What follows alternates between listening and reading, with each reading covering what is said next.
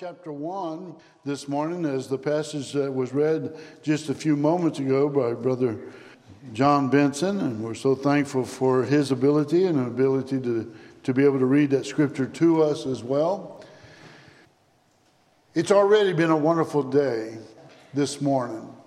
Thankful for you, for those visitors, for those watching online.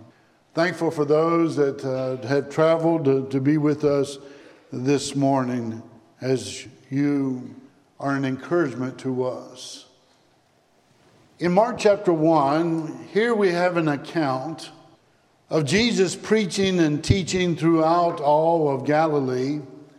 And while he was there, the Bible tells us that he came in contact with a certain man that had leprosy. And as a result of that encounter, the leper enjoyed a cleansing.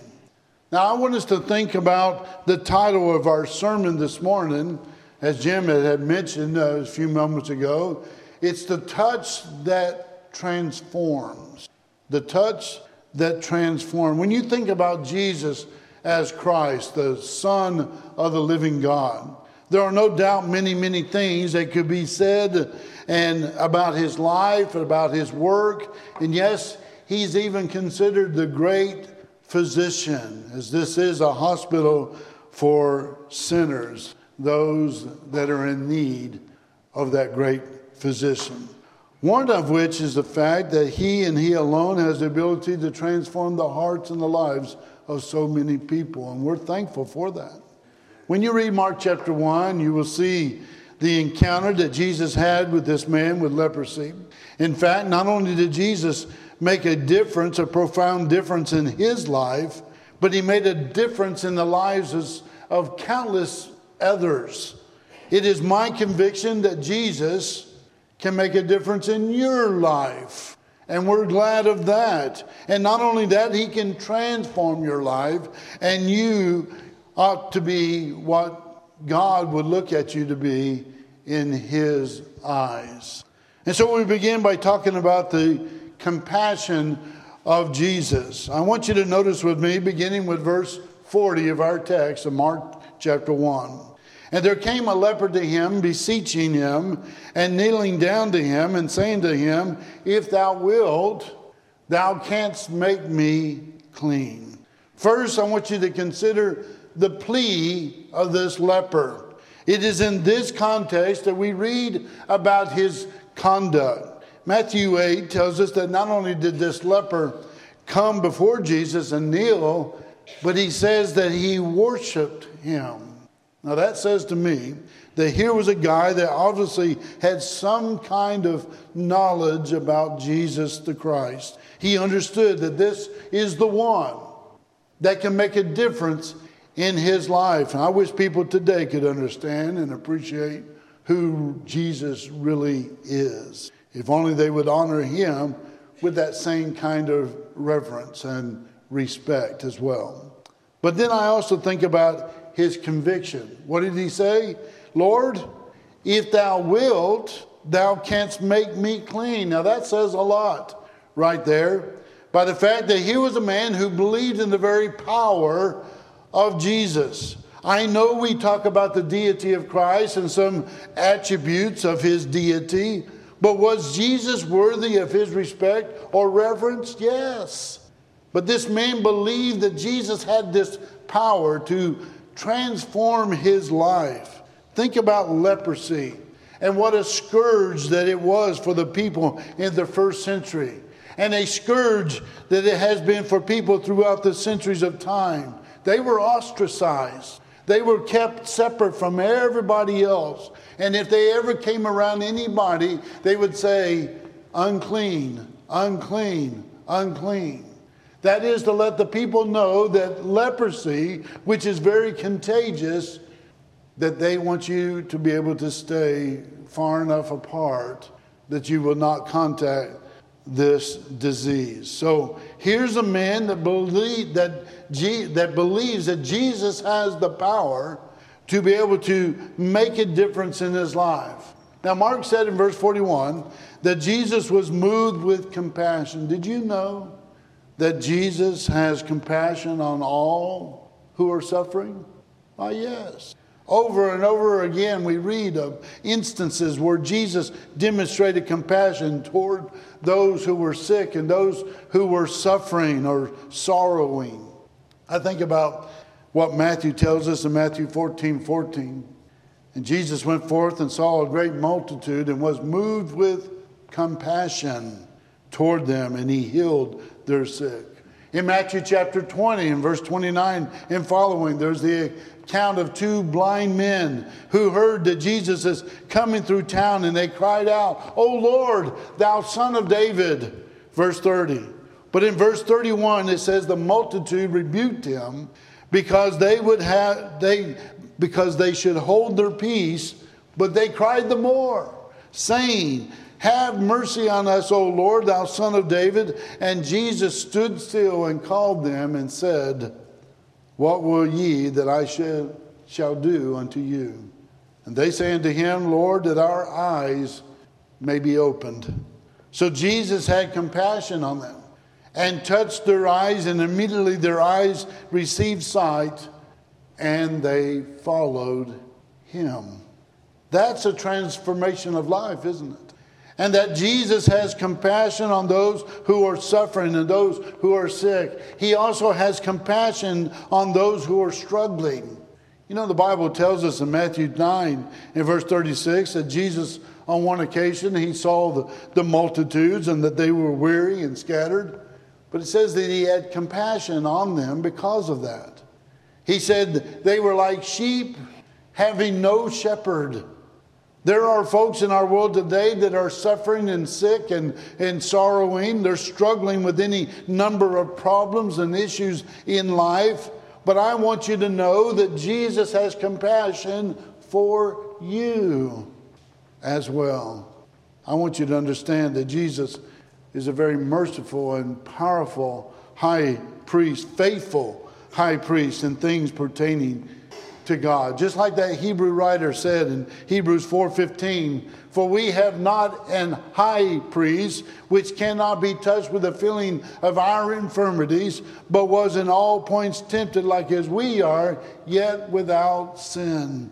Jesus is sympathetic to our plight in life. He is compassionate. That is, he moves on behalf of us, and he does that because he has pity and mercy because of his love.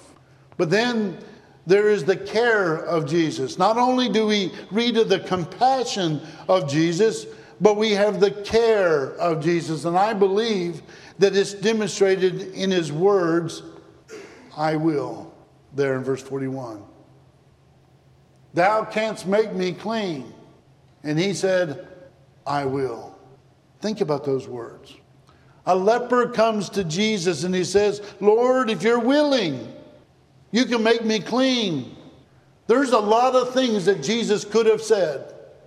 But do you think that Jesus was so busy? Do you think that he had a lot of things on his mind?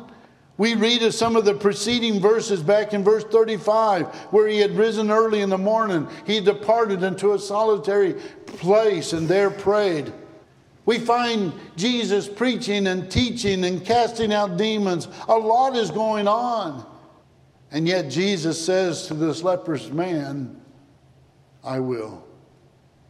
I am willing."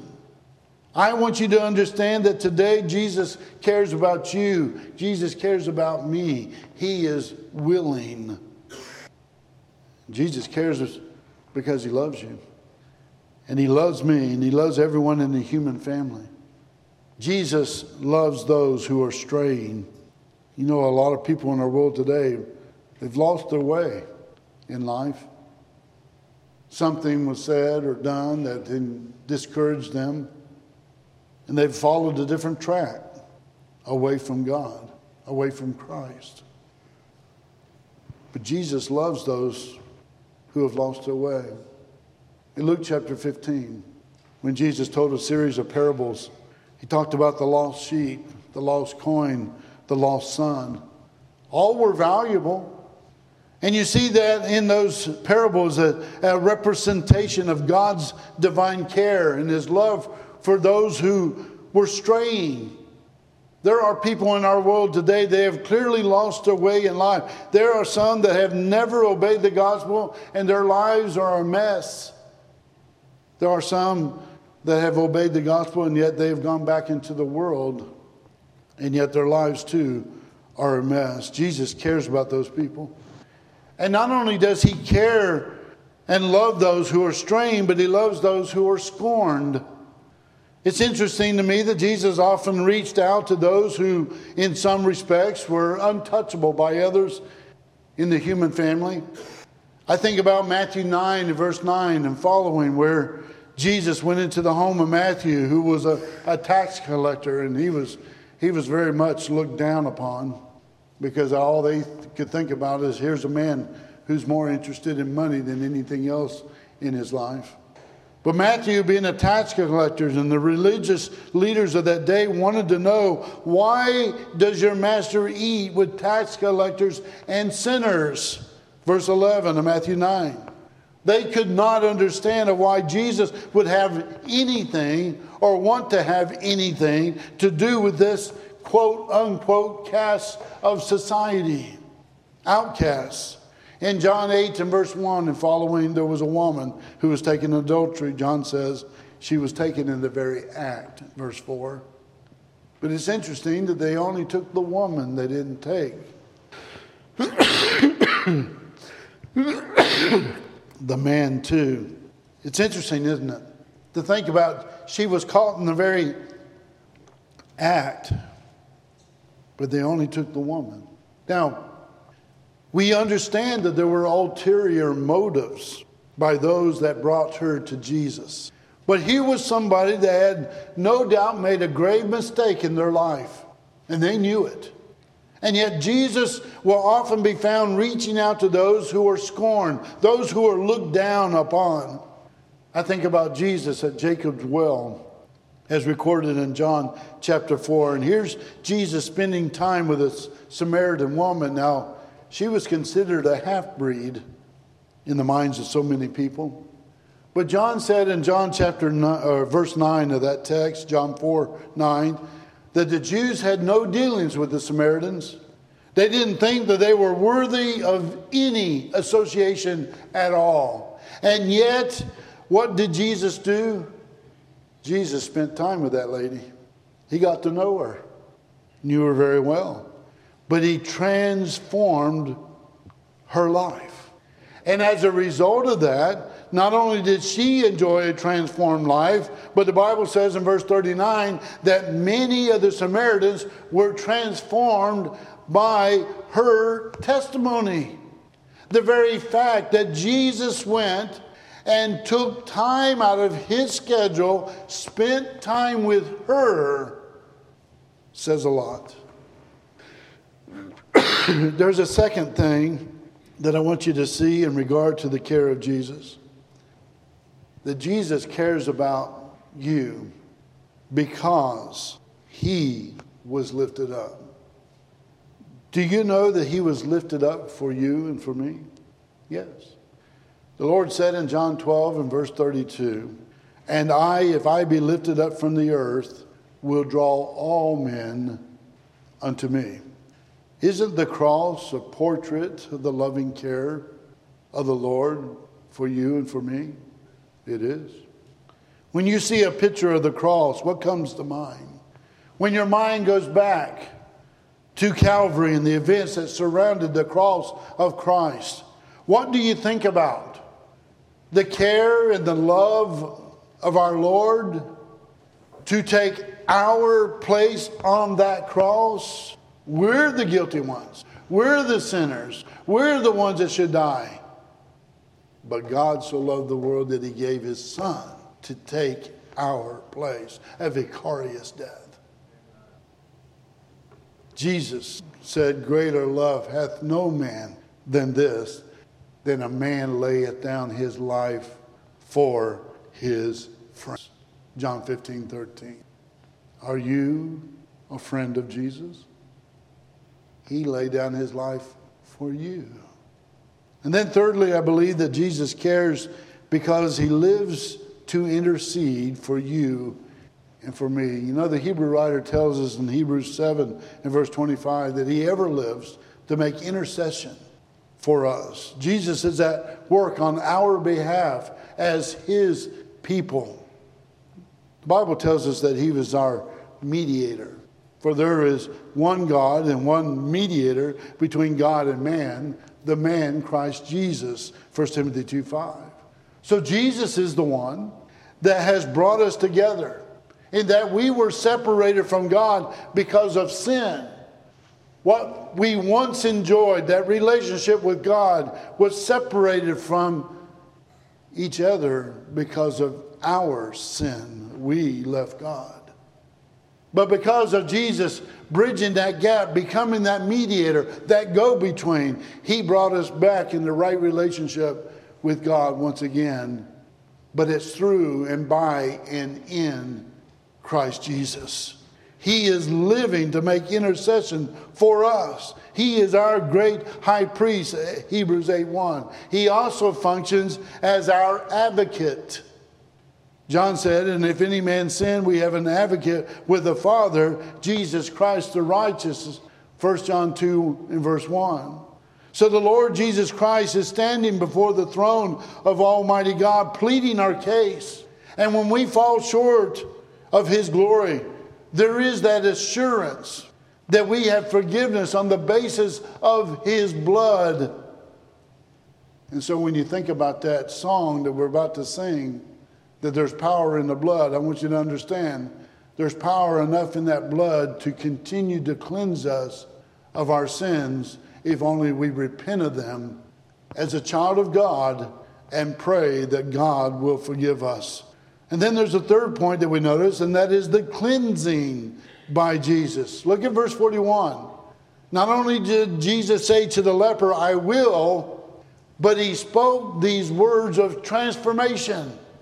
He says, be thou clean. When we talk about the cleansing power of Jesus, the text says in verse 42, and as soon as he had spoken, immediately. It wasn't over a process of time. It was not a wait and see. Immediately the leprosy departed from him and he was cleansed. Did you know that Jesus has the cleansing power today, even in the 21st century? First, Jesus has the power to cleanse you from the stain of sin. Many of us are familiar with clothes and other types of upholstery. They get soiled and stained and they become dirty. And there are things on the market that will literally take those stains out, or at least try very hard to get them out, right?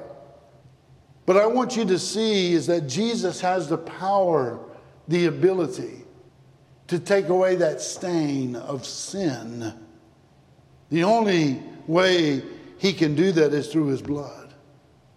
Paul said, in whom, that is Jesus, we have redemption through his blood, the forgiveness of sins according to the riches of his grace, Ephesians 1:7. John would say in Revelation 1 and verse 5, unto him that loved us and washed us from our sins in his own blood. Paul said in Acts 22:16 that he was instructed, and now why tarriest thou? Arise and be baptized and wash away thy sins, calling on the name of the Lord.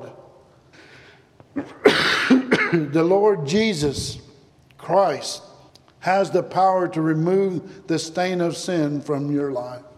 Now that makes me think of a couple of things.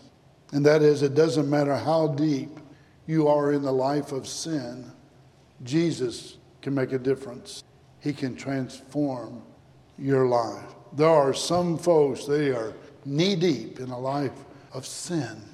There are people whose lives have been marred and scarred, tainted because of what they've done, where they've been, what they have said.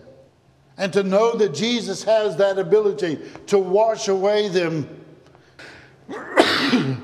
to remove the stain of sin. And then I think about the fact that Jesus not only has the ability to remove the stain of sin, no matter how deep, no matter how many folks that are down, they're discouraged. It doesn't matter how down, discouraged you are about sin. Jesus can make a difference in your life. Did you know that there are so many in our world today that have the idea that they are beyond the scope of redemption? That they think they have been so bad to the point that there is no hope at all to be redeemed. They wake up and suddenly it dawns on them, I've made a mess of my life. I think about that prodigal son in Luke 15. When obtaining his father's inheritance, he went out to the far country and there wasted his substance with prodigal, unrighteous living. Verse 13. He spent everything that his father had entrusted in his care. He ended up feeding with the swine.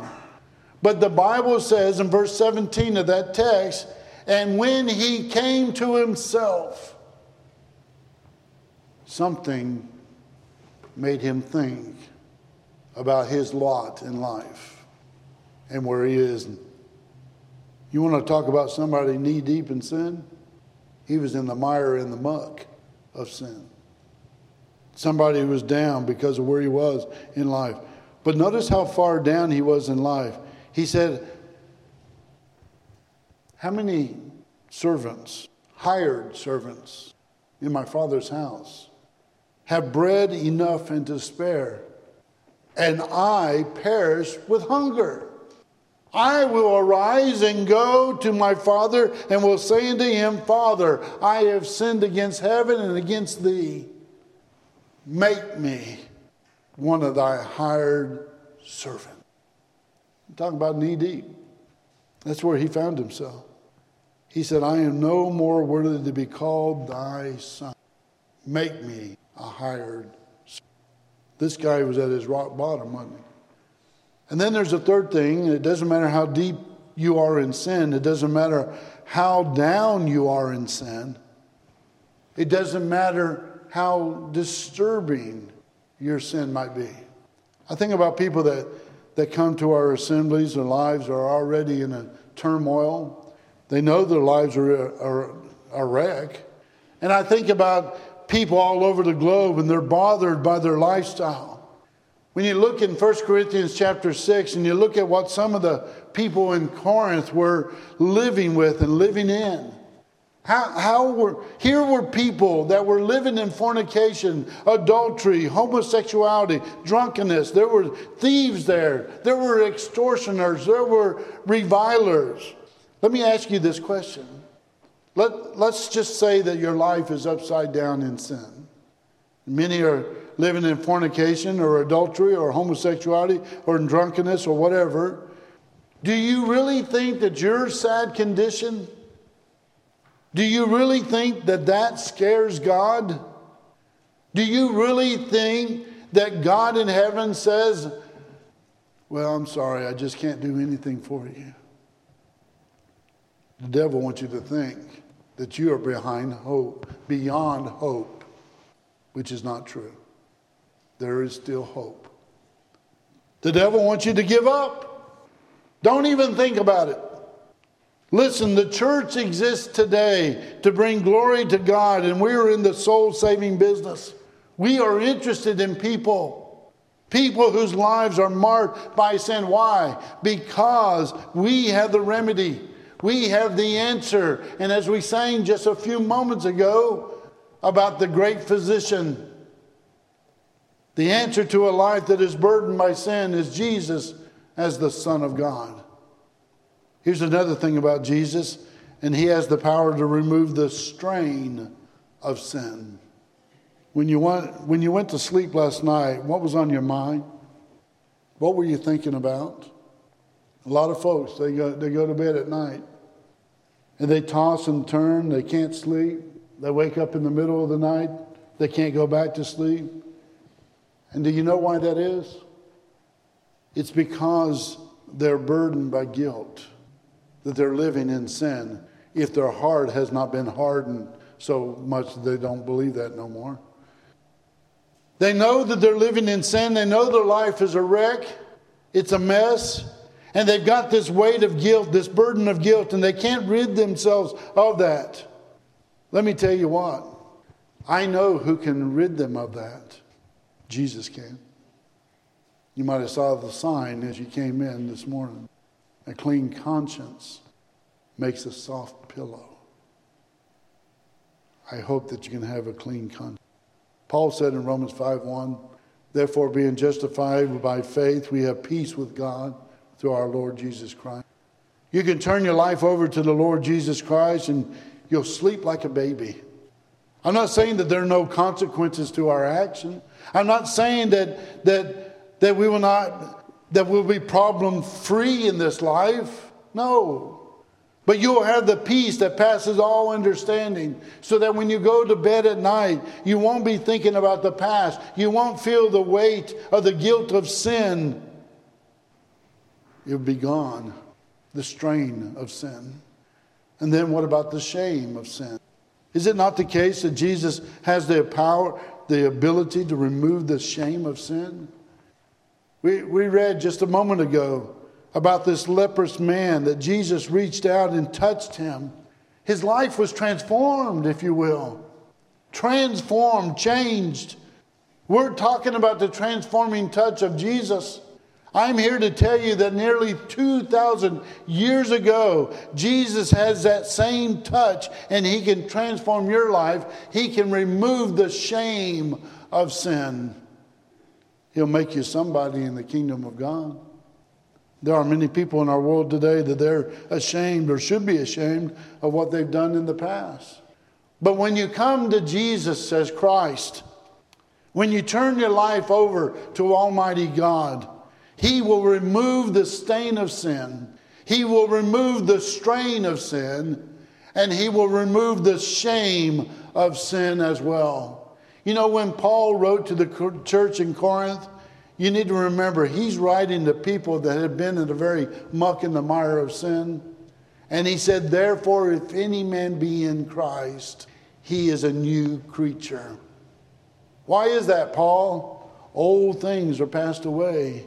Behold, all things are become new. 2 Corinthians 5:17. He'll make you somebody. Jesus made those people clean. He made them somebody. And when you look at the life of the Apostle Paul and you think about what he has done as a zealous Jew, Acts 9, Acts 22, and Acts 26, he was persecuting and making havoc in the church.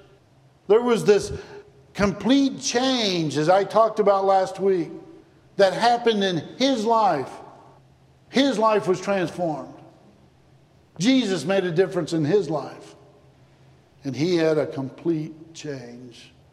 The life changes that came about all because he encountered the Savior. So here's a classic example, if you will, of somebody whose life was transformed by the power of Jesus. He can transform your life. And I promise you, he can. He can make you somebody. You'll be able to leave here with your head held high, knowing that you have Christ and God in your life. And if God can be for you, who can be against you? That's the message that we have to offer to people today. Sin is bad, but we have the remedy. We have the good doctor, don't we? The great physician. I know that in every assembly there are always people that think about making a public response. And I've had people tell me that I thought about going forward, but I just didn't do it. Or maybe there was a distraction and it took my mind off that at the moment.